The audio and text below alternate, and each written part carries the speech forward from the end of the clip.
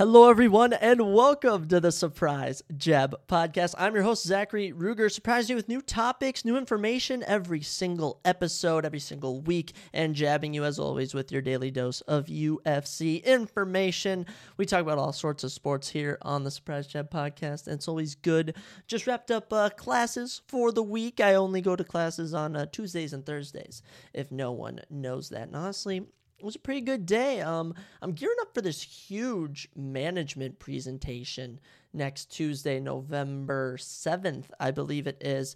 And I've got some big things planned for that. I recently, just in the mail today, got a Hasbulla cutout, and I'm going to center the presentation around Hasbulla. It's the chapter that we have to present on is called Technology and Management, but I'm thinking if we bring in Hasbulla, it'll bring some humor to the class. But we're not here to talk about that, even though you might catch Hasbulla on the Instagram post. We're here to talk about all sorts of things today. The big one, UFC Sao Paulo. That's right. The UFC is back in Brazil. A huge fight night this weekend. I was going to say huge matchup, but I mean, the main event is Halton Almeida versus Derek Lewis. It was supposed to be Halton Almeida versus Curtis Blades, but Curtis Blades had to pull out, sadly. So Halton Almeida will not get a shot at a top 5 heavyweight. But nonetheless, we are loaded with so many good fights. We'll be breaking down all 13 of them, hopefully, before the weigh-ins go down tomorrow, because sometimes when the weigh-ins go down, fighters aren't able to make it and fights get canceled. So that's why we always have this podcast to look back on and see who I predicted would win and lose. Also going to be talking about week 9 of the NFL, giving my predictions. As always, we were coming off of a red-hot 14 out of 16 correct last week for week 8. I actually won my school's pick'em. Minnesota State Mankato University, there's like a pick'em through like the athletics department, and I won this week out of like hundreds of students, which is pretty dope, and I got a t-shirt that says I'm an intramural champion, so that's always cool. Talking about some new UFC news, new world news, new sports news, some new trailers and stuff, and we're going to be talking about the show Invincible. I binge-watched the entire season yesterday, so we're going to be giving a Season 1 recap before Season 2 debuts tomorrow, actually, so gear up, listen in, and hopefully you are surprised, and hopefully my jabs don't sting too much. You know, honestly, I wonder if I throw a hard jab. I probably don't. I'd probably throw harder straight, and I don't actually know how to... I mean, I know how to punch, but I don't know how to, actually box, well. So, I mean, I wonder if I'd hurt myself throwing, one punch. I always think about that. I've never really been in a fight since maybe, elementary school. But, I mean, we'll see. I don't know why I'm saying we'll see. We'll see if I get in a fight. Who knows? I kind of want to start training MMA because I find I watch so much MMA. I watch UFC all the time, the PFL. I mean, I watch the boxing like Ngannou and Fury. I'm all about them combat sports, but I don't do it. So maybe that's something I should try out. I know a couple of my buddies are starting to do it. One's doing jiu-jitsu. One's doing Muay Thai. So maybe something I could get into. In the world, some world news to hit you with. Disney is actually buying Hulu. So Disney continues to try and monopolize all the streaming services. I know they got ESPN. I know that they've what else has Disney gotten? They're Netflix they haven't gotten to yet. It was a bundle. It was Disney, or actually, they owned Hulu before, didn't they? Wasn't it Disney, ESPN, and Hulu? So maybe this is just they're fully purchasing them and maybe gaining all their stuff. I don't know if Hulu's going away, but I saw that they're acquiring it for $8.6 billion. Good deal if you ask me. There's a couple of good shows on Hulu, but nothing that really keeps drawing me back in.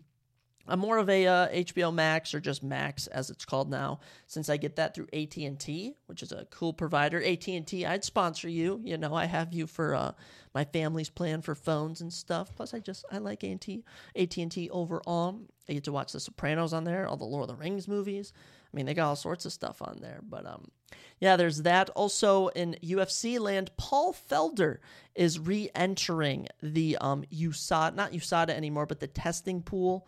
Paul Felder, if no one knows, former top 10 lightweight. He was a very talented fighter. Last fought in 2020, stepped in on short notice against Rafael dos Anjos, who's currently ranked 10. But before that, he had a amazing fight against Dan Hooker in Auckland, New Zealand in 2020. But following the Rafael dos Anjos event, he retired, wanted to be with his family. But the love of fighting, you can't get past it. I mean, he wants to come back. And this is actually crazy, since he suffered 3 losses since 2018, and all of them have been split decisions, very close fights. And he also has some crazy finishes. I know he has a crazy elbow finish of Alessandro Ricci. Who else is there? There's one more. Danny Castillo. I mean, this guy's he's very talented. I wonder who they'll give him when he debuts. Maybe at UFC 300, Paul Felder will return. That could be pretty cool. But yes, Paul Felder back in the UFC. What's his most notable win? I'd say he has huge wins over Edson Barbosa. Edson Barbosa currently the number 11 featherweight in the UFC. Big win there. He actually also holds a win over Charles Oliveira. I mean, Charles Oliveira, former lightweight champion, the number 1 contender at lightweight at the moment. Very talented. And anyone else? Stevie Ray, James Vick, just some notable fighters that fought in the UFC. But yes, Paul Felder will be back, and I will be very excited to watch him fight, whenever that is. April, May, whenever that goes down. Also, UFC Shanghai is official. It's official. The UFC is returning to Shanghai. I was wondering if the card was going to get canceled December 9th. Obviously, this fight night will be going down, as there really isn't that many fights. I mean, they just announced a bunch of big ones. So the UFC does this thing called Road to UFC, where they kind of go into Asia. Sometimes they go into like Europe and stuff, and they find these up-and-coming talents, usually just young prospects, undefeated, and they have just a tournament of sorts, a little mini tournament, and the winners of them all make it to a fight night, such as the one that we're getting December 9th, and if they win, they get a fight in the UFC, which is pretty incredible. So I love to see that. Some of the fights that they announced, I'm kind of doing this to just read you the names because I freaking love them. We have Lee Kai-Wen versus Yi Zaha. Lee, the underdog. Kai-Wen is 12-5. He trains at K1 Club MMA, and Yi Zaha.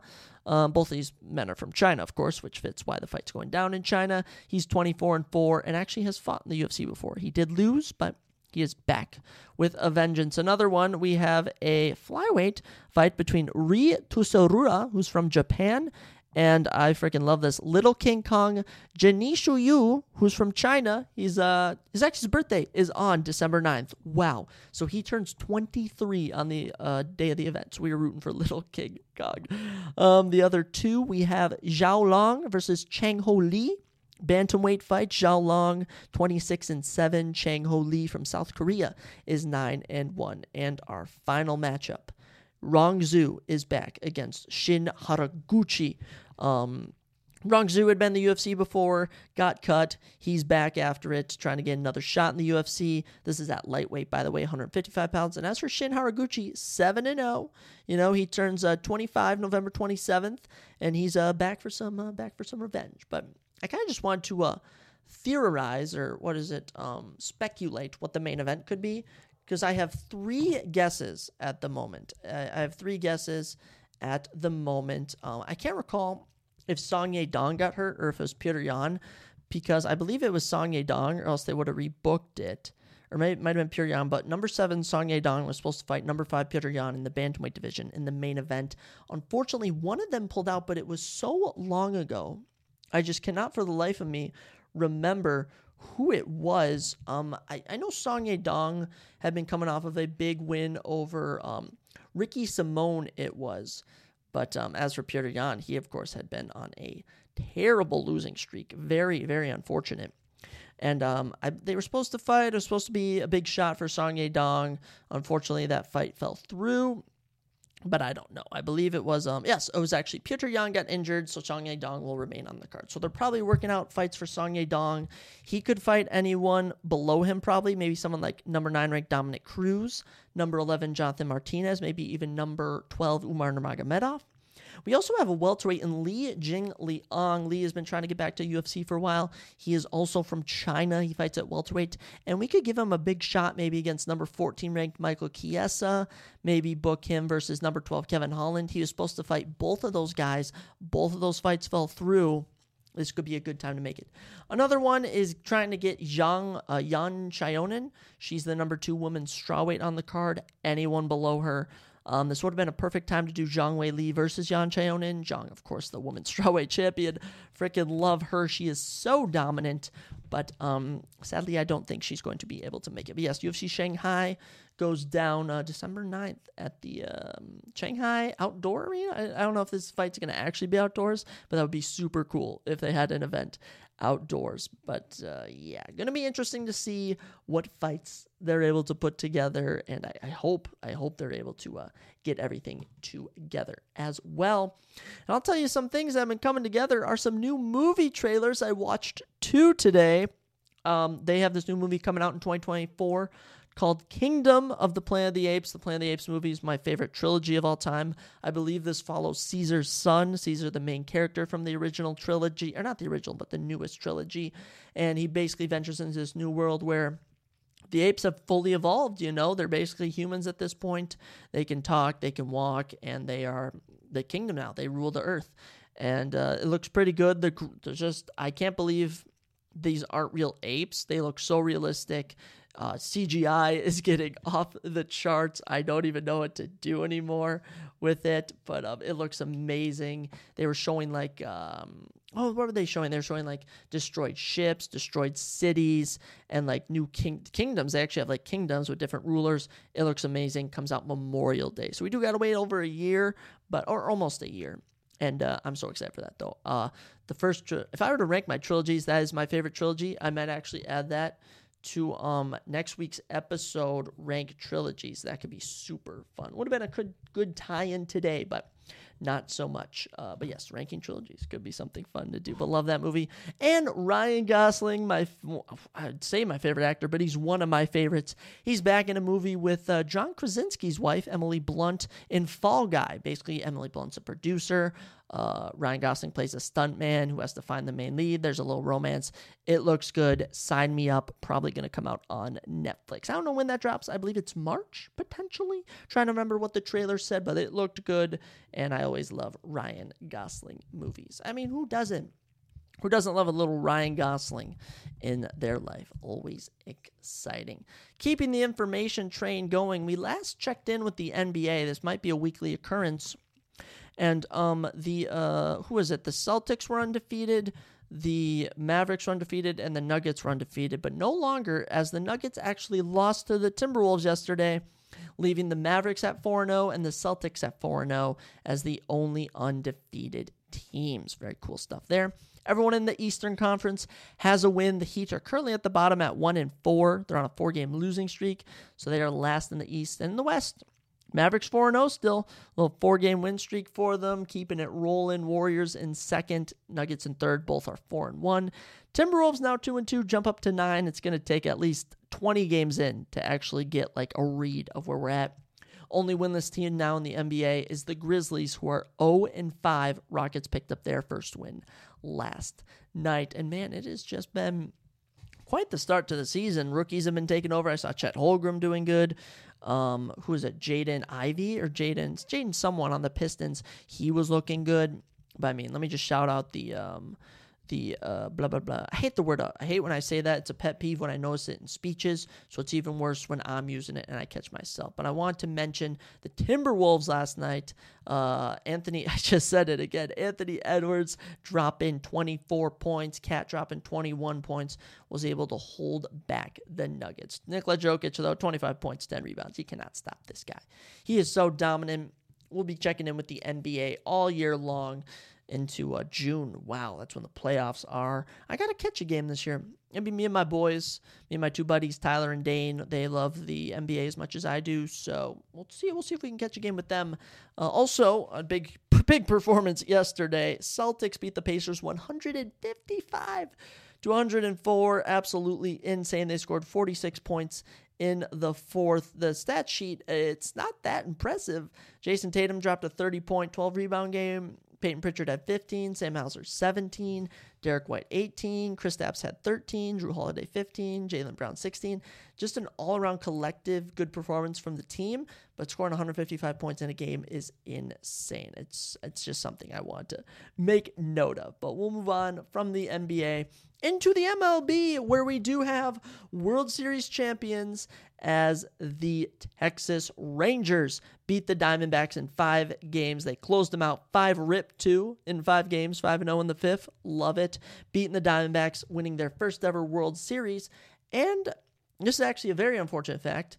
they are now, not only did they break the longest of the big four North American sports drought, NHL, NBA, NFL, and MLB, NBA, NHL, and NFL, yes. Of those four big leagues, of the longest team since being created without winning a championship, they broke that, meaning the Vikings are now the longest. That's right. Created in 1961, the Vikings have not won a championship, per se, like the Super Bowl, World Series, Stanley Cup, NBA championship. But good job to the Rangers. You got to feel good for them. They, I believe they were like the 5th seed in their division. And I mean, on the year, where did they even land? They went 90-72. They were second in the AL West. This team wasn't overly dominant. They were middle of the pack, but they were able to separate themselves and win. Very, very good win for the Texas Rangers. Always good to win the World Series. Such a staple of North American sports. And it was actually pretty crazy. The Rangers, it was 1-0 heading into the top of the 9th, and the Rangers scored 4 runs to close it out. Who got the runs? It was Marcus Semien home run, yes, I mentioned, and Garver had an RBI, Jay Heem had an RBI. Oh, Marcus Semien actually had 2 RBIs. I'm gonna be honest, I don't know who these players are, but congratulations to the Texas Rangers. I'm no MLB expert, as I've mentioned many a times, but congratulations to you guys for winning the World Series, because I mean the World Series is just cool trophy. I really like it. How would you describe the World Series trophy? Just like the rising beams, it's like in a circle. That makes no sense. But yes, good times for the MLB fans, but your season is sadly over. So I hope you like your off season before you have to watch 162 more games. You know, if you watch UFC, you get one fight night like pretty much every Saturday, which is what I prefer. Tell you what else I prefer is a good TV show. All right, and my roommate, he was heading home for the couple days, and he told me, Zach, you watch Invincible? And I was like, nah, I've not seen Invincible. It's that animated show. To be honest, I don't watch animated shows. And he's like, give it a shot, because guess what? We're going to watch every new episode when it airs on Amazon Prime on Fridays. And I was like, all right, I'll check it out.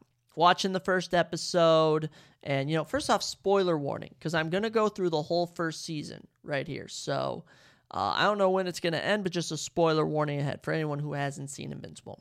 I'm watching the show, it's all right. It's about Mark, he gets these superpowers, and his name is Invincible, which is pretty funny. They always do this the title card for Invincible. It debuts whenever someone goes to say the word for the first time in the episode. And it's also a cool thing is they show blood splattering over the title card every episode, and it continues to get more. What word am I searching for? It continues to get more bloody, I guess, if as the episodes continue on. And basically, what's going on. He has this crush on his girl. He has his friends and stuff. And then there's this, it's basically like the Justice League, the Avengers of their world. It's called like the Guardians of the Galaxy or something, the Guardians of the Earth. And the main villain, or he's the main hero, I should say, the show, not to spoil it, is Omni-Man, who is from Vitrolite? He's a Vitrolite or something, a Vitrilium or something with a Vitra in it, and he's an alien race, and he's super powerful. He's like Superman, like Homelander from The Boys. And basically, he kills the whole team, and it's so bloody, and it's just a crazy way to end the first episode, and it leaves you going, holy cow, I have to see what happens next. This is absolutely insane. So heading into episode 2, we meet Adam Eve, who's on this other team of it's called like the young kids, basically like these teenagers who are superheroes, and Mark starts to fall for her, and, they're battling these aliens, which were super cool. I mean, the show just has so many cool aspects to it, the villains they produce, and then it basically ends in one of the coolest scenes in episode 2 is Omni-Man goes into the aliens universe and destroys their entire race. It is absolutely crazy, and Omni-Man was just such a cool character. I was rocking with them. Episode 2 is going good. Then we get into episode 3, and there's this government organization that supported the Guardians or whatever, the team that was killed. And so the leader of it, who's basically like, hey, he's like how would I compare it? He has like superpowers. He can like teleport of sorts, and basically he creates a new team. gets it going, and then Eve actually gets cheated on in the episode, which is, I can tell they're like kind of setting up that Pam and Jim relationship from The Office, where Eve gets cheated on, and then she's like, oh, Mark said he had a crush on me, I'm gonna go see him, and Mark was ending up with another girl who's not as hot as Eve, I should say, not to say that cartoon characters are hot, you know what I'm saying. Eve sees, and it gets all interesting. And by the way, there's these blue dudes who are actually oh my gosh, I'm getting so off track. There are so many voice actors in this show. It is absolutely crazy. It's just, I find it so fascinating how many people are in on this. But there's these blue guys that are voiced actually by, he is the villain from, I'm trying to think, from Guardians of the Galaxy's Romans, like Secondhand Man, you know, the black guy. He's a super popular actor. I'm trying to remember his name, but yeah, he voices them. He's been in other shows. You guys would recognize him. And he voices these two giant blue guys who are like can't die to bullets or whatever. They're super funny. We're getting into episode 4 now. There's been this like demon detective trying to solve the case, and he finds out that Omni-Man was the one who killed the whole team, and was like, what? Why is this going on? Mark heads to Mark Invincible, who he is. He's the main character of the show. He journeys to Mars because he was supposed to like watch this team of astronauts who are exploring it. And basically, he goes to this planet, and this alien race is there, and they tell him, hey, if one of these alien creatures that are just like they're basically like face suckers. They look like starfish. They like latch their faces. If one of these gets onto one of your astronauts, they'll kill our entire planet. It's super funny because Mark is like, that won't happen. And you see all the aliens all the humans make it back successfully. And as the episode ends, it shows an alien taking over one of the astronauts and like an army of them taking over the planet. And it's some of that dark humor type of stuff. And then the episode ends because they always have to do like a little post-credit scene at the end. Besides the final episode, of course, episode 8, where you see this weird guy in a tank, where you find out that this character called Robot is actually this guy who's been in a tank and wants to transfuse his body into a younger body. So then episode 5, we get into the storyline with this Granite Man. I mean, he was from like the first episode.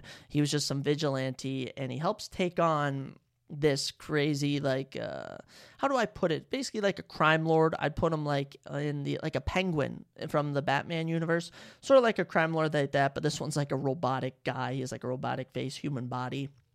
And basically, they go there, and they end up fighting all of these. Mark is there alone with this Granite Man, and they end up fighting all of these henchmen, per se, from different universes who the penguin-like character brought in, and I thought they almost killed Invincible in the episode. Mark almost dies. It's crazy. And the plot twist at the end is after they've defeated everyone, Granite Man's the only one left, is that you find out that Granite Man was actually in with some of the Boss Man's henchmen, and he actually takes over as the crime lord, which was a pretty cool twist at the end. Episode 6 kicks off. We have a little college visit. This is where we kind of find out that Omni-Man is evil. We sort of find out that something's not right as his wife, who's just a normal human, begins to suspect things. And he this is where things get a little crazy heading into episode 7, where Omni-Man starts fighting basically everyone, and they actually bring back this guy called Immortal, who is one of like the guardians of the world, and he comes back. They're able to transfuse his like head back together and he goes to fight Omni-Man, and Omni-Man kills him. He chops off his head, chops his body in half, but there was news cameras, so the whole world sees, so everyone sees, and then Mark confronts him, and Omni-Man's like, I have something to tell you. I haven't been completely honest with you. I need to speak to you. And episode 8 kicks off, and you figure out that Omni-Man was not sent to Earth to protect us, but to conquer them. The Vitramites or whatever, his race of alien people, they are superior. They use their powers for evil. Only the strongest can survive. And he wants, basically to, how do I put it? Basically, like conquer the planet or like enslave the planet. And he wants Mark to help him. Mark says, no, what about Mom? And he says, your mother was only just a speck in the thousands of years of my life. So they end up fighting. Basically, Mark almost dies, but you see just a little of hope in Omni-Man that there's still some good in him, and he ends up flying away. at the end of the episode. And basically it's left with Omni-Man to be the new protector of the Earth along with the Guardians of the Globe. That's what it was, Guardians of the Globe. And just a pretty cool end to the season. But the voice actors, I was going to get back to that. Steven Yeun, who's from, what show is that called with the zombies?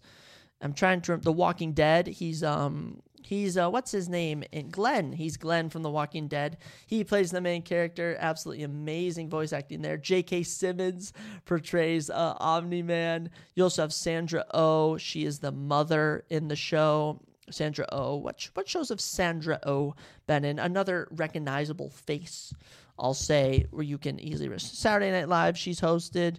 Grey's Anatomy, that's where you would recognize her from. She's Dr. Christina Yang, so she must be one of the main characters on that show. I personally don't know. I've never seen Grey's Anatomy. I was talking to this girl...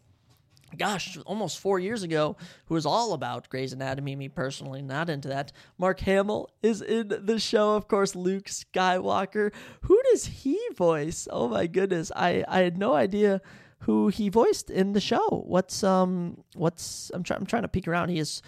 Hamill has done so much voice acting. He's done Joker, Batman, Hobgoblin, and Spider-Man the animated series, Avatar: The Last Airbender, regular show, Brigsby Bear. My goodness.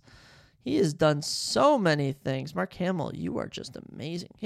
He was such a good-looking, you know what, I'll say he's still good-looking now, but man, he was a good-looking guy before he got in a car accident, unfortunately. You also have Seth Rogen. He plays this funny character that's like this, he was like fighting Mark in the show Invincible, I'll say. And basically it was like, oh, do you want to use your timeout? And Mark's like, what? And he's like, oh yeah, everyone gets a timeout mid-fight. And that was super funny. Seth Rogen, such a good guy, such a good voice actor for that. You also have Jillian Jacobs. She's from Community. She plays, who does she play? I wish it listed. She plays Adam Eve. Okay, so she plays Adam Eve, the future love interest, we'll say, of Mark. You also have Andrew Ranelles. Andrew was in Hairspray, Boys and the Man, Jersey Boys, The Book of Mormon. Don't really recognize him, but recognizable face. Zazie Beetz is in the show. Walton Goggins. He was in The Shield. He's been in what other show? This is a very recognizable guy. Django Unchained, The Hateful Eight, Maze Runner, The Death Cure, Tomb Raider, Ant-Man the Wasp. He was the villain. Yes, that's what I was looking for. Another notable name. And Jason Mantzoukas. Oh my gosh. He plays this one character. He plays, who does he play? Rexplode. Oh my gosh. He's just like the same character. I mean, he's from Big Mouth, The Good Place. He's from The Dictator. He's from, oh my gosh. He is so funny. One of my favorite comedians in the game. Mae Whitman, she has been in nothing I recognize her from. Chris Diamantopoulos, he was in The Three Stooges. Max Burkholder, a lot of notable names, I will say. But yes, very good stuff. I'm excited for season 2 on what it holds. And honestly, I think that Omni-Man's going to come back and try and take over the planet with some of his people, or whatever you want to call it. And honestly, my future prediction, I'm going to say it right now on this episode 38 of the Surprise Jet podcast, UFC Sao Paulo predictions, that I think Omni-Man is starting to take over the planet with everyone. He starts to see Mark die again, and he turns his back and sacrifices himself, killing off the rest of his enemies for to save the day of sorts. But I don't know if that's going to be in this season, if we even get a season 3. Season 1 came out in 2021, so it has been over 2 years since it last came out. It's crazy. I just watched it, and a new episode drops tomorrow. So that's another show I'll add to my watch list as Gen V. I mean, I'm wrapping up Gen V with my buddy, my roommate. Going to be wrapping that up, the final episode. And there's actually a new episode of Loki out. I believe that there's 5, 6, 7. They're actually 5 and 6. So there's only 2 episodes left of Loki, I believe. And I'm winding down The Sopranos as well. I'm running out of shows to watch. I'll always have Kill Tony every Monday. Kill Tony, a show with Tony Hinchcliffe, who's like a comedian. That's a funny show. I think I've mentioned that before. But we'll steer away from Invincible, and we'll steer ahead to week number... What are we in now? I mentioned it. Week 9 of the NFL. Absolutely crazy. Absolutely crazy. Already in week 9. of the NFL. It's been a good season, and we have a number of games left this week. We do have a couple teams on the bye. We have the Broncos, thankfully getting on a bye. My goodness, Broncos need a bye. Actually, no, they're on a little 2-game win streak. I stand corrected. Broncos getting a bye as they're heating up. The Lions will be getting a bye, 6-2 now, one-game win streak. Just hit 200 points scored for the year in their latest matchup. We'll be interested to see what happens when they come back. The Jaguars, definitely, I don't know, they needed a bye. Jaguars have been red hot. They're on a 5-game win streak, 6-2, tied for first in the AFC. They've been doing pretty good as of late. The Jaguars, led by Travis Etienne, we'll say. And lastly, the 49ers, who, if there's a team that needs a bye, it's the 49ers. They were 5-0. They're now 5-3. It's been collapse. I mean, and this offense was so good early on, not looked too hot lately. 49ers desperately in need of a bye. We'll talk about the game that's going down tonight. Titans versus the Steelers in Pittsburgh. My prediction, we're going with the Titans in this one. There's just something about Derrick Henry on Thursday night that I think just really gets me going. I think that's going to be the key to victory for this Titans team. And the Titans, look, they're 3-4. All right. And in the AFC South, Texans, Titans, Colts, all in the race, all in the running. They're all pretty even. Will Levis is getting his first official NFL start. He popped off for 4 touchdowns last week. I think the Titans can do it against the Steelers, as the Steelers' offense is not good. They are, if I'm not correct, they are the worst offense in the AFC, and only the Giants are worse than them. Yeah, this offense is pretty bad. The defense is the core of the Steelers team. Steelers are 4-3, though. They are coming off of a loss last week who did the Steelers lose to last week? I'm trying to recall who they've played last week. I mean, the weeks just seem to flow together. The Steelers played. They weren't on a bye. Every team played last week. Steelers played the Jaguars. Oh, so that's an understandable loss. Jaguars have been red hot. But yes, we're going to be riding with the Titans tonight. Big things from Derrick Henry of sorts. I know people are going to be looking for big things of Will Levis. And I got to choose between George Pickens or Zach Moss on who to start in fantasy. And I'm leaning, honestly, towards starting Zach Moss. This offense is too unpredictable of the Steelers. I'm going to need to see some more improvement from Kenny Pickett or Mitch Trubisky, whoever plays tonight, before I can offer an official prediction. But yes, we're going with the Titans tonight over the Steelers. Now let's get into our 12 o'clock games. I am going to be at a party for my girlfriend's brother's birthday. He turned 16. Going to be a very special birthday indeed for specific reasons. If anyone's watched me and Lexi's episode, Lexi's brother is terminally ill, so we treasure every birthday we can. Should be very fun. Very fun time Sunday, but I'm going to be missing all the games probably. So Monday when we do a recap of week, actually Monday or Tuesday when I do a recap of week 9 and a recap of UFC Brazil, we'll definitely have to go back and watch all the highlights of the games without a doubt. Keeping it rolling though. I mean, oh my gosh, we're kicking off week 9 with a bang as the Chiefs take on the Dolphins in Arrowhead Stadium. Chiefs 6-2 now, coming off of a loss. I mean, they've looked so good as of late. But the Dolphins also 6-2. They've been looking good. This is the best offense in the league. Look, Dolphins, they're coming off of a big win last week. It was a much needed victory over the Patriots. Patriots not proving to be easy for anyone. As for the Chiefs, they sucked last week. The Broncos ran through them. Don't know what went wrong personally. I have no words about what went wrong. But all I can say is that this is going to come down to a defensive battle because both offenses are super talented. And just a part of me thinks that the Chiefs aren't going to lose back-to-back games. I think the Dolphins, their only losses are to the Bills and to the Eagles, so they're only losing to top teams. And I think because it's in Kansas City, the Chiefs get this done. They might even go down early, but I'm going to ride with Patrick Mahomes. He's my QB in my 6-man All-Star League. I need Travis Kelce to do good. I need Isaiah Pacheco to do good. And on the Dolphins side, Raheem Mostert, do your thing. Tyreek Hill, I need you to beat Tyreek Hill on a whole nother level. We're riding with the Chiefs over the Dolphins. But if there's going to be any matchup I get wrong, it's that one. And for all things I just mentioned, very much the same thing could happen. And I could predict this next one wrong. As my Vikings, they do play at noon, so I will miss the game, as I mentioned. But they will be taking on the Falcons, which I do believe is a winnable game. Taylor Heineke will be taken over in place of Desmond Ridder for the Falcons. I just think our main things could be our run defense. I'm not really scared of Drake London, Jonnu Smith, Kyle Pitts. I'm not really scared of those guys. I'm scared of Bijan running through us. I'm scared of Ty Algier. Even if Cordell Patterson gets the ball, I'm scared that he's going to run through us. Of course, the Vikings without Kirk Cousins from now on. We did get Josh Dobbs. Love Josh Dobbs, by the way. Josh Dobbs is my boy.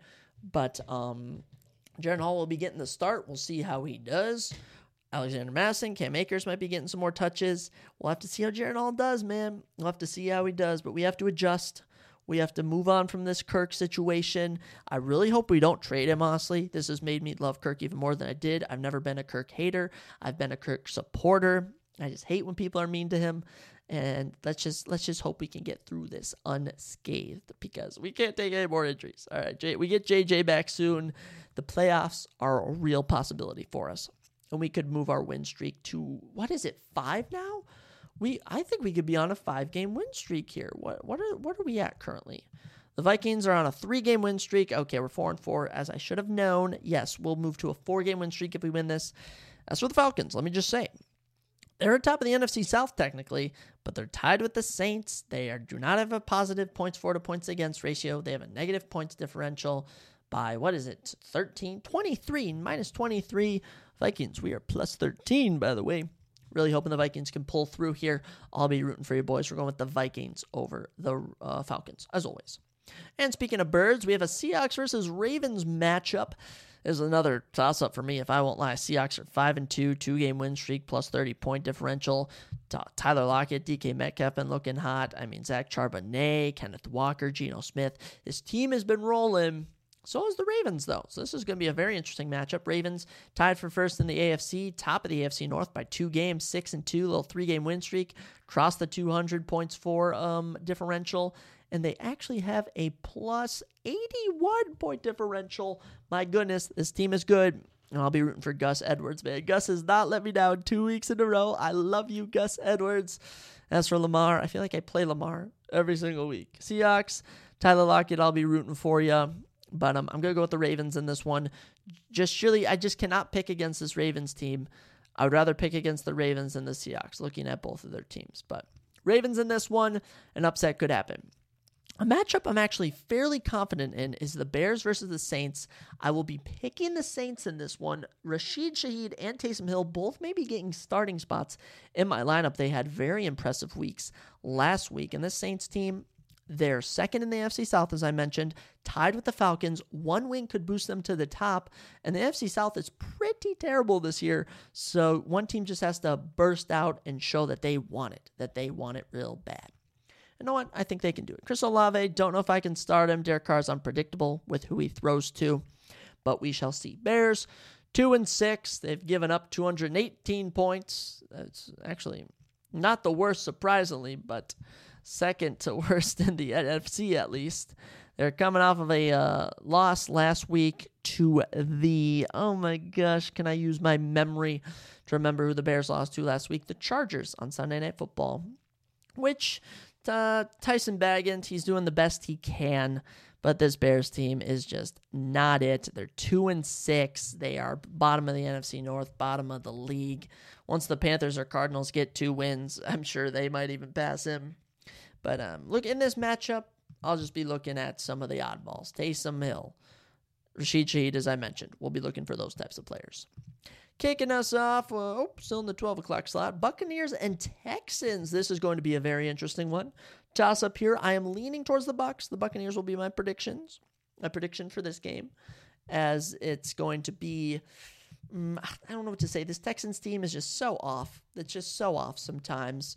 They lost to the Panthers last week, choked that, but they are plus 20 point differential. Second in the AFC South. They got a lot of work to do if they want to make the playoffs. C.J. Stroud doing the best he can. Nico Collins, Tank Dell, Dalton Schultz, been coming out, trying their best every week. Damian Pearson, Devin Singletary, they just don't do much. Team's kind of awkward.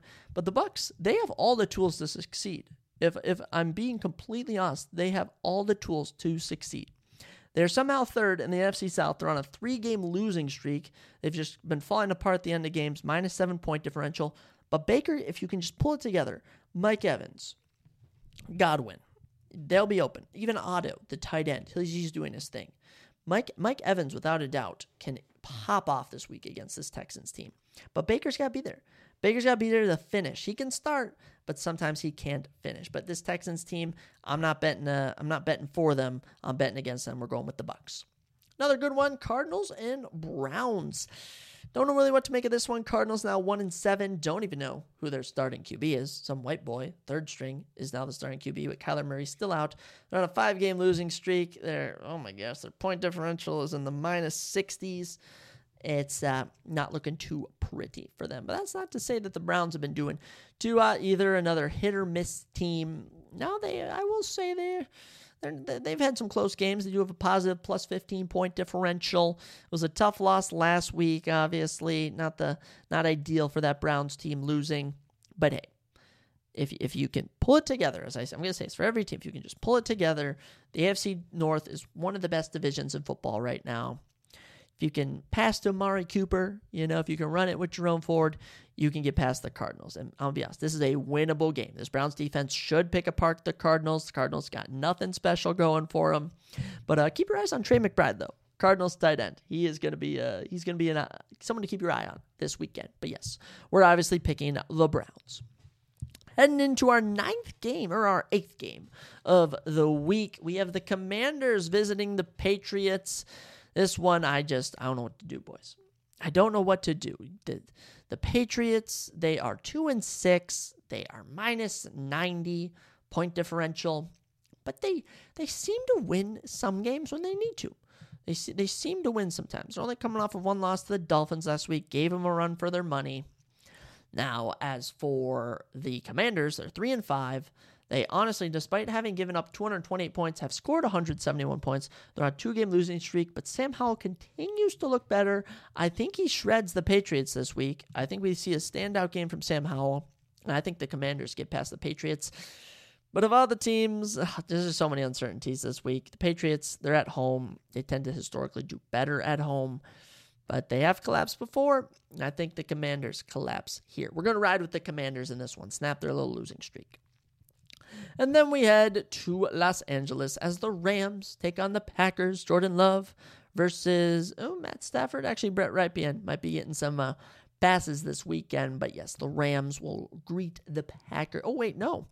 They're in Lambeau. We're in Lambeau 2 weeks in a row now. Wow. Rams are 3-5, little 2-game losing streak. Only a minus 9 point differential, which isn't too bad.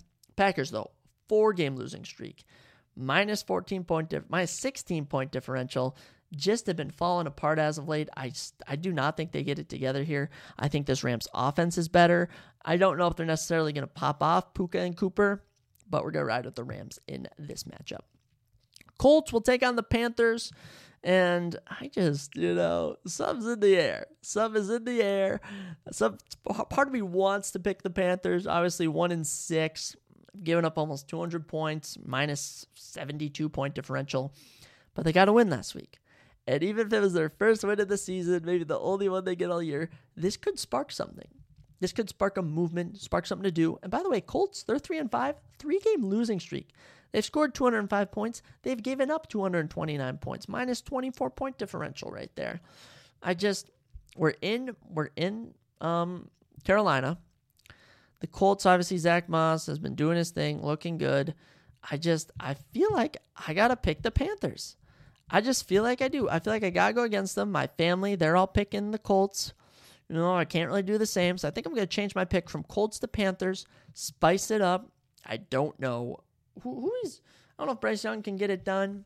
But guess what? I like picking the underdogs, and I don't really have too many underdogs picked. Looking at everyone, so we're gonna change my pick from Colts to Panthers. My Panthers lock is official, and in what I can promise you will be the worst game of the week, the Giants will take on the Raiders in where are they at now? Las Vegas, the Las Vegas Raiders. Raiders 3-5, 2-game losing streak, just fired their head coach and their GM. Bye-bye, Josh McDaniels. Jimmy Garoppolo's getting benched this week. This Raiders team is in shambles. And a team that's almost more in shambles is the Giants, 2-6. Haven't even crossed the 100-point mark this season for scoring. They're at 95.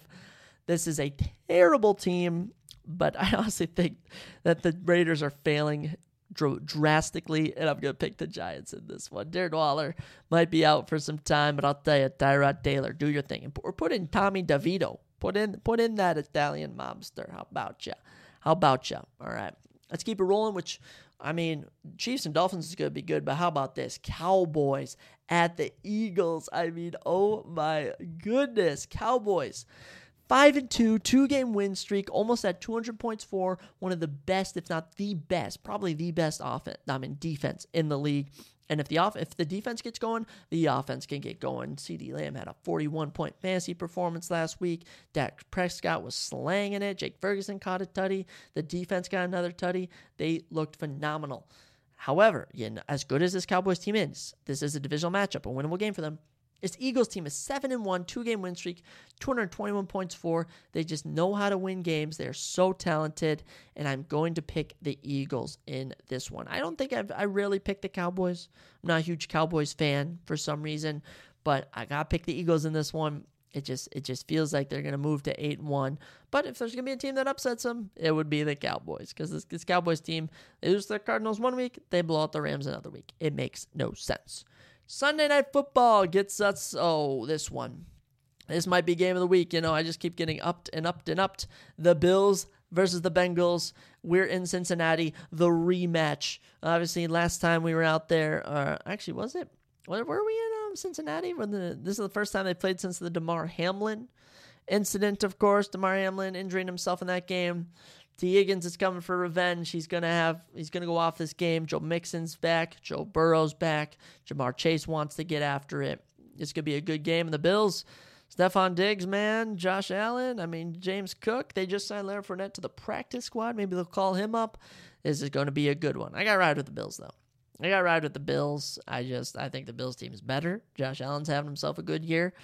And that's just how I feel, man. That's just how I feel. But you know what? If the Bengals can keep their little win streak rolling, good for them. But we're going with the Bills in this one. And then we head on down to Monday Night Football, Chargers and Jets in New York. Look, all I can say, Jets did good on Monday night one night. This Chargers team, they're hot. Jets offense, I'm not too confident in. But yes, we'll be riding with the Chargers in this one. Justin Herbert have another game. Play on Sunday Night Football, play on Monday Night Football. Good for you, Chargers, getting your prime time spots in. Yeah, it should be a good week. And if all things hold true, the Vikings could move up to 5-4, which would be very good. But yes, let me just recap my picks. We got the Titans tonight, Chiefs, Vikings, Ravens, Saints, Browns, Bucks, Commanders, Rams, Panthers, Giants, Eagles, and the Bills on Sunday. And to cap us off on Monday, the Chargers. Should be a good week 9. I'm excited for it. And any big shifts that we can really see in the NFC? In the NFC itself, the Eagles will remain number 1, even if they lose. The best case scenario is the Cowboys could be tied with the Lions, and if the Seahawks win, they could be tied as well for the number 2 spot. As for the AFC, AFC's wide open, man. Jaguars will move to third no matter what, I believe. But Ravens could go 7-2. Dolphins and Chiefs, one of them is going to be 7-2. One's going to be 6-3, unless we get it tied. And even if the Bills win, they could move to 6-3.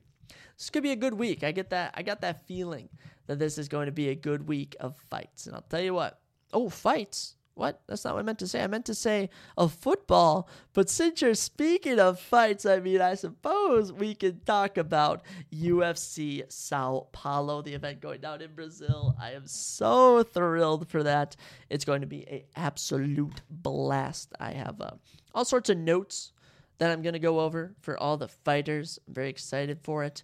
But let me just, before we get into UFC Brazil, first off, the PFL Championships, PFL, another MMA organization, is going down before we know it. I believe that happens in 2 weeks, 3 weeks or something.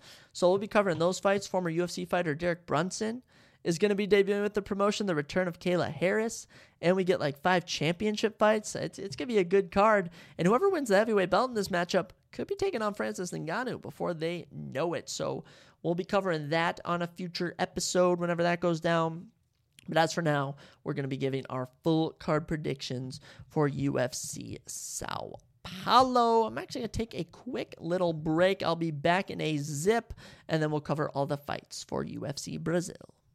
All right, ladies and gentlemen, as always, the final segment of most episodes. Most episodes we are able to talk about a UFC event, whether recapping or predicting of sorts. Today we are blessed to be predicting and talking about all the fights going down at UFC Sao Paulo. That's right, Sao Paulo, Brazil, the host of this Saturday's Fight Night. I don't actually know the time it goes down. I assume it's going to have a sort of a midday start of sorts. I hope so, unless it's at night. Beats me, but let's talk about it because we got a lot of fights to get through and all the time to talk about it. So without doubt, let's kick off our early prelims, or actually just normal prelims. Early prelims are only for pay-per-views, with a lightweight matchup between Cal Fernandez and the UFC veteran Mark Bonecrusher Diakise. I didn't even know that was Mark's nickname. Cal is 8-1, Mark is 16-7, Mark is 5'10, Cal 5'9, so 1 inch to Mark. Both fighters have a 73-inch reach and have an orthodox style. Mark is 30 years old, Cal is 28, both born in March. Actually, Mark was born March 16th, and Cal was born March 17th, so they almost share the same birthday. This will be Cal Fernandez UFC debut. He is from Rio de Janeiro, Brazil, so we have a Brazilian native here today. He is, of his 8 victories, 4 by knockout, 2 by submission. He's on a little 2-fight win streak heading into this one. I wish him luck. Mark Diakise, his opponent, 16-7 record. I mean, he has been in the UFC since 2016. This is year 5 for him. Been kind of an average fighter. He's currently on a 2-fight losing streak, unfortunately. Fought earlier this year in July, got submitted in round 2 by Joel Alvarez. Joel Alvarez, a very talented unranked lightweight. For that, he had lost the decision to Michael Johnson in December of 2022. Last win came in March and July of 2022. He had a little 2-fight win streak where he used his grappling to beat Vyacheslav Borshev and Damir Hadzovic. Some of his most notable fighters he's fought is Rafael Fiziev, top 10 UFC lightweight. He's fought Dan Hooker, lost to both of those men, but besides that, he's picked up, 7 wins in the UFC and 7 losses. So, this could be a make or break for Mark. I wish him nothing but the luck.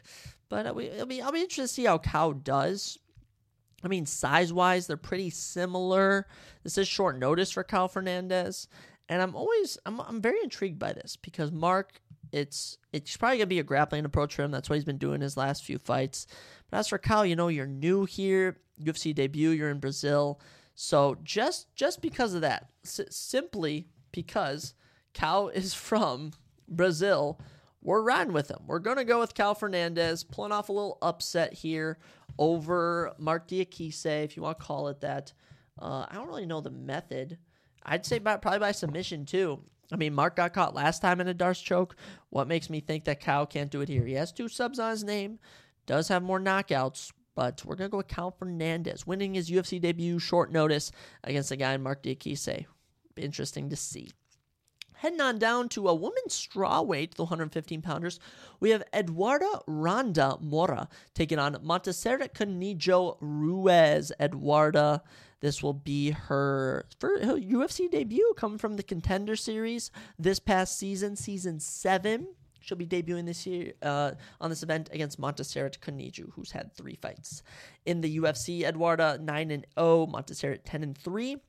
6-inch height advantage for Eduarda, 5'6" to 5 foot, and she has a 5-inch reach advantage as well, 66 inches to 61. She fights orthodox. Montserrat fights southpaw. This should be a very interesting one here. Eduarda is 29 years old. Montserrat is 30, so pretty similar there. Eduarda, 3 KOs and 5 submissions of her 9 career victories. She is from Bahia, Brazil, and on the Contender Series, she actually beat Jania Silva by round 1 submission, submitted her in 4 minutes on the 2nd episode of that season, was able to earn a contract. Impressive stuff from her there. Any other big fights on that episode? I don't remember it too well, even though we recapped all of them, but Eduarda, 9-0, undefeated, making her UFC debut. Montserrat, a little 2-fight losing streak, unfortunately. Now, one of those losses is to Amanda Lemos, and her last loss was August 12th, where she got TKO'd in the third round by Jacqueline Amorim. She did win her UFC debut over Cheyenne Villismas, used her grappling to win that one. But other than that, nothing impressive. And by the way, Montserrat, she's Latina, she's a Latino, and she's down here in Brazil against Eduarda, who's making her UFC debut. We got to go with Eduarda. She's from Brazil, man. There's just something about Brazilian fighters in Brazil. I like it. We're going to give her a submission because of her 9 career victories, 5 are by submission. That clearly tells me that she is good. So Eduarda, going to ride with you over Montserrat. Another women's strawweight matchup between Angela Overkill Hill and Denise D. Gomez. By the way, Angela Hill ranked number 12 at women's strawweight, so a big opportunity here for Denise Gomez. Angela, 15-13, Denise, 8-2. 5'3" to 5'2" in favor of Angela Hill, and 64-inch reach to 63 in favor of Angela as well. Both fighters fight orthodox. Angela, a veteran of the game. She's 38 years old. That is crazy to think. As for Denise, December 30th, 1999 is her birthday, meaning she is 23 at the moment. Almost on New Year's Day is her birthday. But yes, much younger, but similar size-wise in between these two ladies. Angela Hill, ranked number 12, been in the game a while, been in the UFC since 2014. This is year 9 for her. Incredible stuff. She's currently on a losing streak. She lost a Fight Night to Mackenzie Dern, which was actually fight of the night. Mackenzie Dern, she just went off in that fight. Nothing more to say. But before that, she had 2 big wins over Emily Ducote and Lupi Godinez. Angela Hill, debuted in 2014 following her victory over Emily Kagan in her debut. Took on Tisha Torres, Rose Namajunas, and Jessica Andrade. 3 straight killers. Ashley Yoder, Nia Nunes, Marina Moroz, pretty much all the women she's fought have been notable.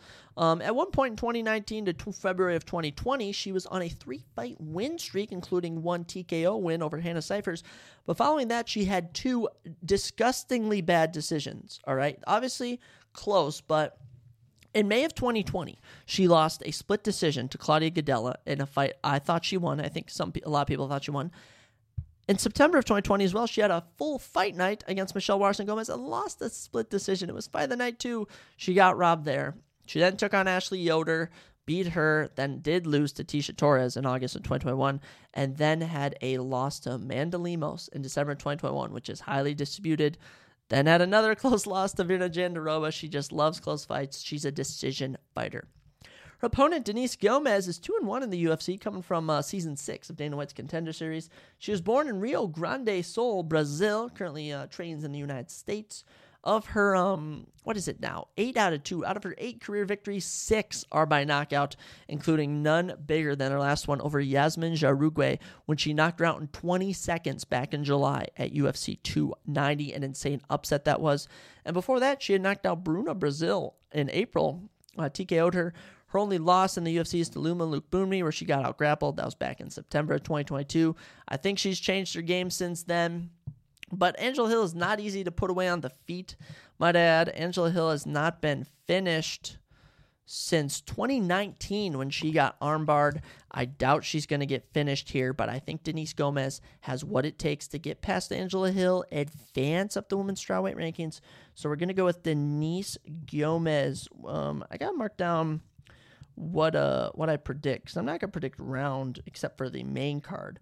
But I like to always mark down my prelim predictions as well. Actually, I should put them right here, right on this piece of paper that I'm writing on. But yeah, Denise Gomez, I remember her knockout of Jasmine. That was bad, and it was a huge upset as, not a lot of people were picking her to win that fight. She was a big underdog, was able to get it done. And, Angela Hill is a huge step up in competition. She's like the Neil Magny. She's like Tim Elliott. She's a huge gatekeeper. And I just realized on every event I have done what round. So I'll say for Cal Fernandez versus Mark Diakise, I'm going to give him a round 2. We'll say round 2 sub and Eduardo round 1 sub just to spice it up. Then we get into, we're moving on. This is going to be a good one, guys. I tell you, these prelims are loaded. This is such a good card. I feel spoiled getting this card, by the way. This is an amazing card, and the prelims just do not disappoint. Next up, Vitor Petrino versus Modestas Bukauskas. Oh my goodness. I don't even know what to make of this one, guys. This one is going to be competitive. Vitor 9-0 undefeated. Modestas 15-5. This is at 205 light heavyweight. 6'3" to 6'2" in favor of Modestas, and 78 to 77 in favor of Modestas. Just 1 inch difference. Unorthodox stance for Vitor. Switch stance for Modestas. Modestas is 29. As for Vitor Petrino, he is 26. Let's talk about Modestas, man. He's had a crazy UFC career. Debuted in 2020, had a win over Andres Micheldis after Andreas couldn't continue after round 1. Did get a performance bonus for it, messed it up pretty bad. Following that, did get TKO'd by Jimmy Crute in October of 2020 in 2 minutes, but Jimmy Crute was a dog back then. Then lost a very close split decision to Michael Okajacek. Then had to fight Khalil Roundtree and got brutally leg kicked TKO'd. It was really bad, but Khalil is just an animal. And following that, he left the UFC, went and joined another fight promotion, became the champion there, stepped in on short notice at UFC 284 in February of this year, took on Tyson Pedro, upset him. It was crazy. UFC gave him another chance, and in June of this year, he beat Zach Pauga by unanimous decision. Modestas is 2-0 in this year, 2-0 since his return, and I honestly like him. His nickname's the Baltic Gladiator. Okay, that's a badass nickname, the Baltic Gladiator. And this is one of those fights where, I actually kind of root for him, man. He's 15-5. We'll see how he does. I know his father's in his corner, which had some pressure, but we'll have to see. He is taking on Vitor Petrino, though. Vitor, 9-0, as I mentioned, 6 KOs and 1 submission of all those victories. From Minas Gerais, Brazil, another Brazilian fighter. I mean, I'm just going crazy on Brazilian fighters. 3 so far, and I predicted them all to win. And Vitor came from Season 6 of Dana White's Contender Series. Got a knockout victory on there. But his UFC debut was a fight of the night win over Anton Turkoljic. And in July of this year, in 2023, he beat Marcin Prachinio by round 3 arm triangle. Used his grappling heavily in this one, which is very surprising, being that he has 6 KO victories, that he's a big grappler. But, I mean, in that fight, 4 takedowns, 8 minutes and 39 seconds of control time. Marcin had nothing to offer him. Modestas just capitalized on it. This is a very close one, guys. I won't lie. I'm very torn. It's just one of those, Vitor's undefeated, but he necessarily hasn't been, the most, dominant or, I'm scared of him. And Modestas is low-key my boy. I low-key rock with Modestas, and even though Vitor is from Brazil, I'd rather pick Modestas and be wrong than pick Vitor and be right. So we're going to go with an little upset here. Modestas Bukauskas. That's going to be my upset pick of the prelims, I believe, to win. And just because, actually, you know what? We're going to do it. Round 2 KO just for the upset. I love picking it. I love picking the upsets. There's some good prelims, and we keep it moving. But yes, Modestas Bukauskas over Vitor Petrino by a round 2 knockout. Bantamweight matchup up next between Victor Striker Hugo and Daniel Soncora. Marcos Daniel, love him. He's from Spain. Actually, no, he's from Peru. I was thinking of Joel Alvarez. Yeah, Daniel Marcos from Lima, Peru, will be taking on Victor Hugo from Santa Catarina, Brazil. Ooh, Brazilian fighter, Peru fighter. Love to see it. Victor is 24-4. Daniel is 15-0, undefeated. Both men are 5'7", 71 inch reach to 69 inch reach in favor of Victor Hugo. Both fighters are orthodox, and both fighters are 30 years old. It's pretty cool there, but Victor's birthday is on November 22nd, so he'll be 31 before he knows it. Daniel Marcos, 8 KOs of his 15 victories. He's 2-0 in the UFC, a Season 6 Dana White's Contender alum. Got a contract on there. His UFC debut in January at UFC 283, he TKO'd Salmon Oliveira in 2 minutes, and his last victory came in July when he beat Davey Grant by split decision. Very close fight was that one. His opponent, though, Victor Hugo, he ain't going to make it easy for you. Let me tell you that. Victor is from episode 9 of season 7. He last fought October 3rd. He got a round 2 knee bar over Eduardo Torres-Cot. I actually remember that. 8 KOs and 9 subs of his 24 victories. He is on an insane 13-fight win streak. This one's going to be really close. I won't lie. But Victor looked so good. when I saw him last, he's also got a cool mustache. I mean, that adds to some of the hype that I put behind him. But I don't know, guys. Daniel Marcos, he's very talented. This is another one of those fights that makes me think, who should I pick? Who should I go with? But we have to decide. So let's kind of weigh our options here on who we should predict to win. So obviously Daniel Marcos is undefeated, but Victor Hugo is on a 13-fight win streak. So they've essentially almost won the same number of fights in a row. One's from Brazil, one's from Peru. I already predicted Vitor Petrino to lose. I don't know if two fighters who are undefeated are going to lose their O tonight. So I don't know. Victor has taken this on short notice, I believe. I got to go with Victor Hugo. Someone's just telling me Victor Hugo is going to get it done. We're going to say by unanimous decision. Just because I just cannot see either making finish. So Victor Hugo over Daniel Marcos, but that's a toss-up. That should be a very competitive fight. Keeping the prelims rolling, we head to welterweight, where we have a ranked fighter. Number 15th ranked welterweight contender Rinat Fakhretdinov takes on Elizeu Zaleski dos Santos. His nickname is Capoeira. Man, oh man, wowza. Rinat, he is 21-1. He's on a 17-fight win streak. He's from Moscow, Russia, an absolute animal. Of his 21 victories, 11 by knockout, 7 by sub. As for Elizeu Zaleski dos Santos, 24-7. He is from Parna, Brazil, 14 KOs and 3 subs of his 24 victories. 6 foot to 5'11" in favor of Rinat, so just a tiny height advantage, not much. 74-73 reach in favor of Rinat, not too much. Both fighters fight orthodox. Rinat, 32 years old. Zaleski dos Santos is 37 years old. Zaleski dos Santos, man, capoeira, been in the UFC since 2016. There was at one point he was on a 7-fight win streak before Li Jingliang finished him in 2019. He's currently on a 2-fight win streak with wins over Benoit Saint-Denis and Abubakar Nurmagomedov.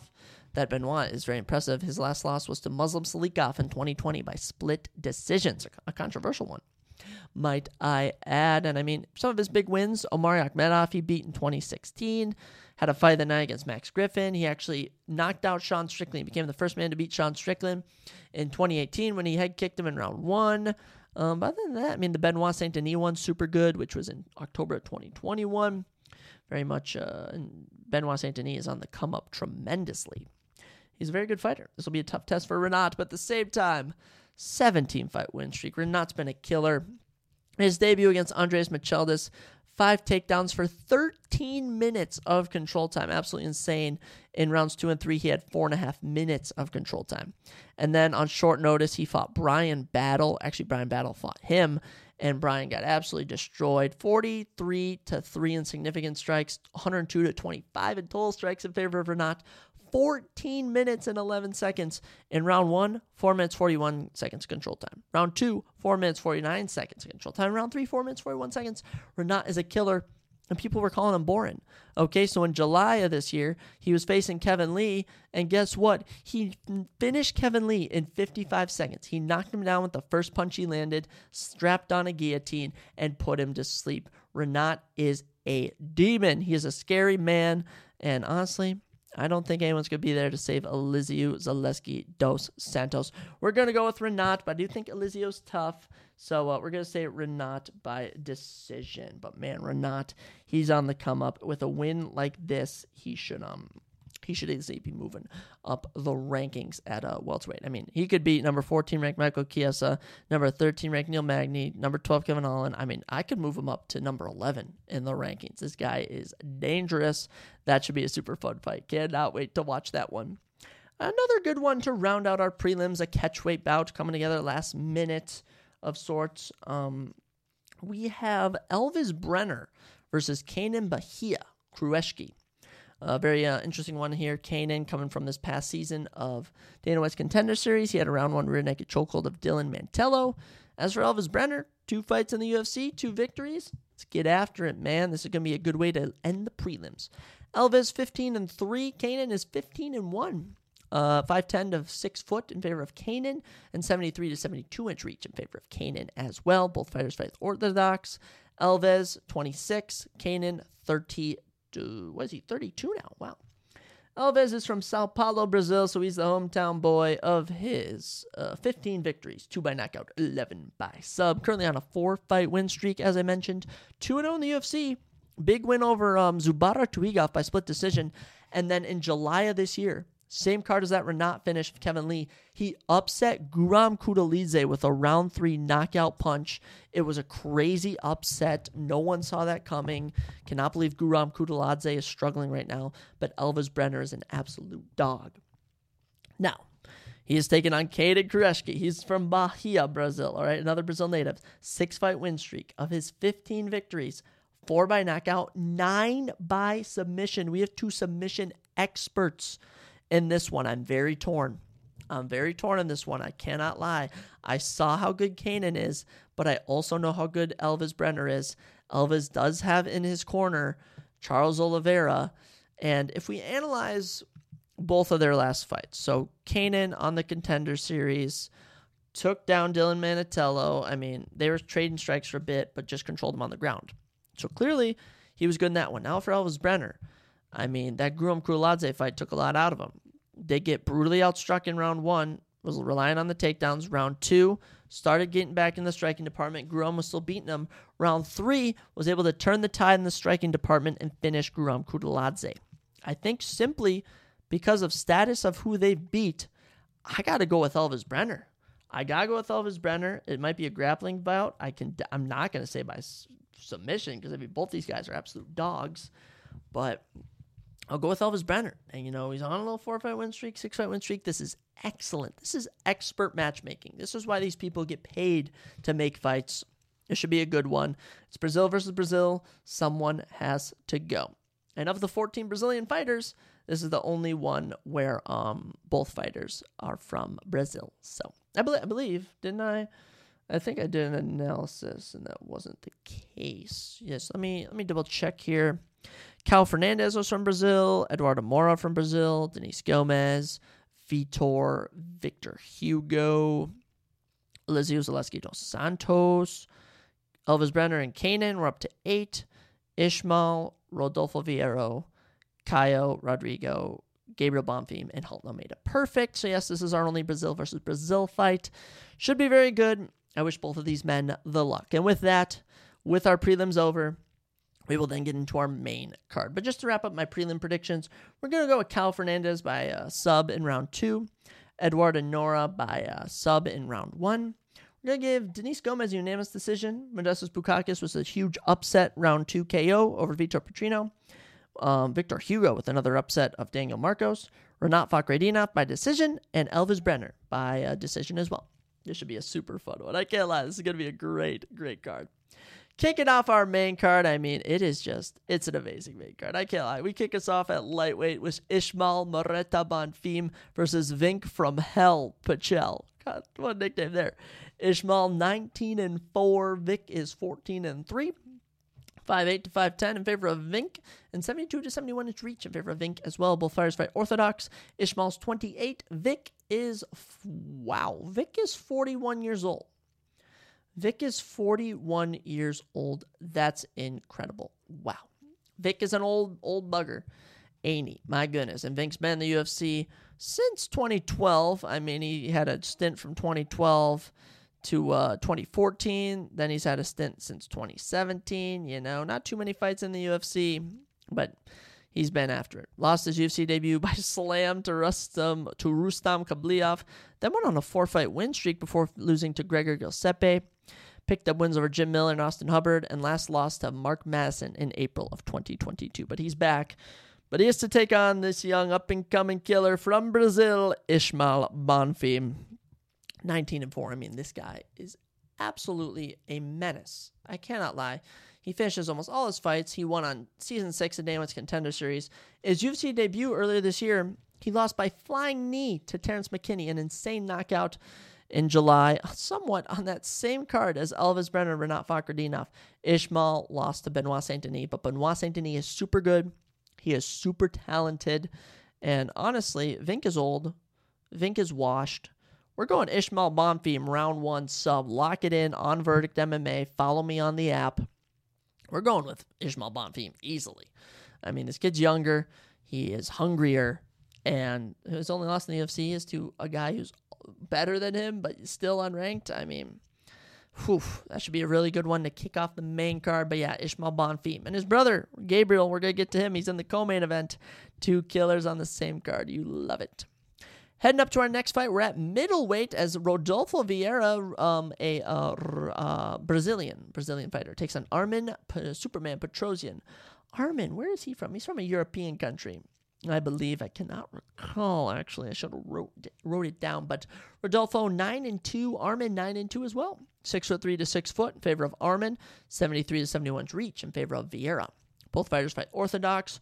Rodolfo is 34, I believe he is. He's 34 years old. Armin is 33. Birthday's on November 2nd, actually, so 32 at the... Oh, no, his birthday's today. Happy birthday, Armin. Congratulations. Armin, Superman Petrosian, came on after Season 5 of Dana White's Contender Series, had a big knockout win. Beat Gregory Rodriguez in his debut, which was impressive, then lost to Kyle Barallo. Since then, he's picked up 2 unanimous decision victories over A.J. Dobson and Christian Leroy Duncan. Christian one came in June of 2023. So you know what? Good for him. He's a decision machine, though. I looked at his stats. Pretty much all his wins have been by decision. Of his 9 victories, almost all of them by decision. His opponent, Rodolfo, debuted in the UFC in 2019. He's gone 4-2 since then. Debuted with 2 straight arm triangles. Then got guillotine choked by Anthony Hernandez. Had a crazy performance in the night. Comeback against Dustin Stolfus. I still remember that fight from July of 2021. Then suffered a loss to Chris Curtis, but he was back in April of this year. Got an arm triangle win over Cody Brundage after losing round 1. Both these guys are talented, but I got to give it to Armin Petrosian, the decision machine.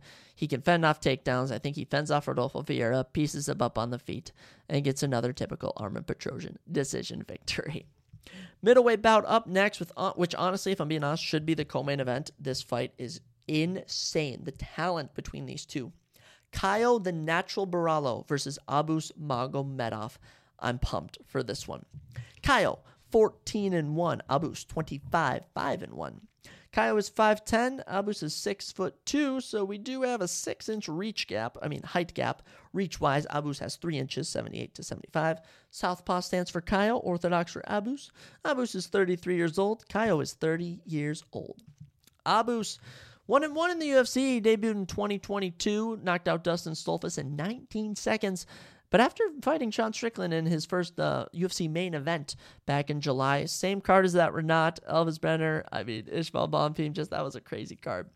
Did lose in round 2 by TKO to the current middleweight champion, but he had a dominant round 1. Almost got Sean out of there. Sadly gassed in round 2. So if we're looking at Kyle Barallo, okay, for this fight, the main thing I'll tell you is on the feet, this can be won in round 1 by Abus Magomedov, but if it goes round 2, Caio will submit him. I'm just going to say that, which is what I think is going to happen personally. I think Caio's going to win this in round 2, but if Abus catches him in round 1, that's his prime opportunity. Caio, he's 14-1. He is 4-0 in the UFC now? Yes, he was 2-0 in the Contender Series. This guy's incredible, coming off a huge win over Michael Olka-Jacek back in April. Got a performance bonus for his rear naked chokehold in round 2. Caio is so talented, could easily be ranked in the top 15 at middleweight, could easily take out probably the bottom 5 or 6 at middleweight. I love this guy, Kyle Barallo, in round 2 submission. One of my favorite fighters, and big wins over Makhmud Muradov, actually holds a win over Armin Petrosian, who fights before him. This is going to be a banger of a fight. If this one goes the distance, I will be very, very surprised.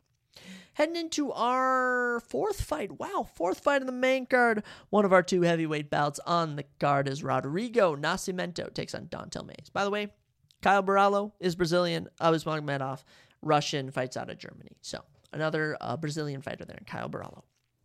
Rodrigo Zecolimia Nascimento, the Brazilian native, takes on Dontel Lord Kong Mays. Wow, Rodrigo is 10-1. Dontel is 10-5. 6'6" to 6'2" in favor of Dontel. Wow, he's a big boy. 81-inch reach to 80 in favor of Dontel. Both fighters are orthodox, and both fighters are 31 years old. Actually, Rodrigo's 30. His birthday's November 26th, so almost 31. Rodrigo, man, the Brazilian native, has gone 3-1 with a no contest in the UFC. His only career loss is to Chris Daukaus back in October of 2020. He won on Season 3 of the Contender Series, getting a round 1 arm triangle win. Following that, he actually beat Dontel Mays in his UFC debut. Hit him with a rear naked chokehold in round number 2. After that, he, of course, fought Chris Daukaus, then had an overturned win over Alan Badeau, got performance bonus for it. It was a no contest. I have no idea what happened in that fight. I can't even recall it. But anyway, since then, beat Tanner Boser in September of 2022. And earlier this year in May, beat E.R. Latifi. So a little 2-fight win streak for Rodrigo. As for Dontel Mays, been in the UFC since 2017. He was on the Contender Series 3 times, went 2-1 on it. It was able to get a contract. His UFC debut gets heel hooked by Cyril God, got absolutely destroyed by him. Then actually, as I mentioned, lost to Rodrigo Nascimentes, went on a little 2-fight win streak, then had a no contest loss to Hamdi Wabab, or actually, I think he won that fight, but since Hamdi tested positive for drugs, he lost it or something. No idea what happened in that one. Then lost to Augusto Sakai, but recently, in June of this year, beat Andrei Arlovski, knocked him out cold in round number 2. Look, this one's a toss-up, but Rodrigo already beat Dontel. He submitted him in round 2, so we'll spice it up and say that Rodrigo submits him in round 2. We'll go with Rodrigo over Dontel Mays in the rematch. We're in Brazil. The crowd's going to be going crazy for him. And let's get into our co-main event, because I cannot wait to see this fighter fight. Gabriel Maratina Bonfim, the absolute killer. He's an up-and-comer welterweight. He takes on Nicholas Danish Dynamite Dalby. That's right, we got Brazil versus the Danish in this one. Gabriel, a perfect 50-0. Oh, they might all be finishes. I'm pretty sure they are. Nicholas Dalby, 22-4-1 with 2 no contest. 6'1" to 5'11" in favor of Bonfim. 74-inch reach to 72 in favor of Dalby. Both fighters fight orthodox. Gabriel's 26. Nicholas Dalby is, Nicholas Dalby, ladies and gentlemen, 39 years old. If I'm doing my math correct, and I am. He's actually 38 at the moment. My bad. Birthday's November 16th. Sorry, Dalby. Don't want to cut you short by a year. Dalby is on a little 3-fight win streak. Been in the UFC since 2015. Actually picked up a win over prelims fighter Eliseu Zaleski dos Santos in his debut. Then fought Darren Till to a draw. Did suffer 2 losses after that. Then picked up a win, no contest, another win, another loss. Since July 2022, 3-0. Last win came over Muslim Salikov. Beat him by decision. You know, he's yet to get a finish in the UFC. Decision machine. But we'll see how he does here. As for Gabriel Bonfim, Season 6 of Dana White's Contender Series got a round 1 Von Flue choke. January of this year at UFC 283, 49-second guillotine choke of Manir Lazez.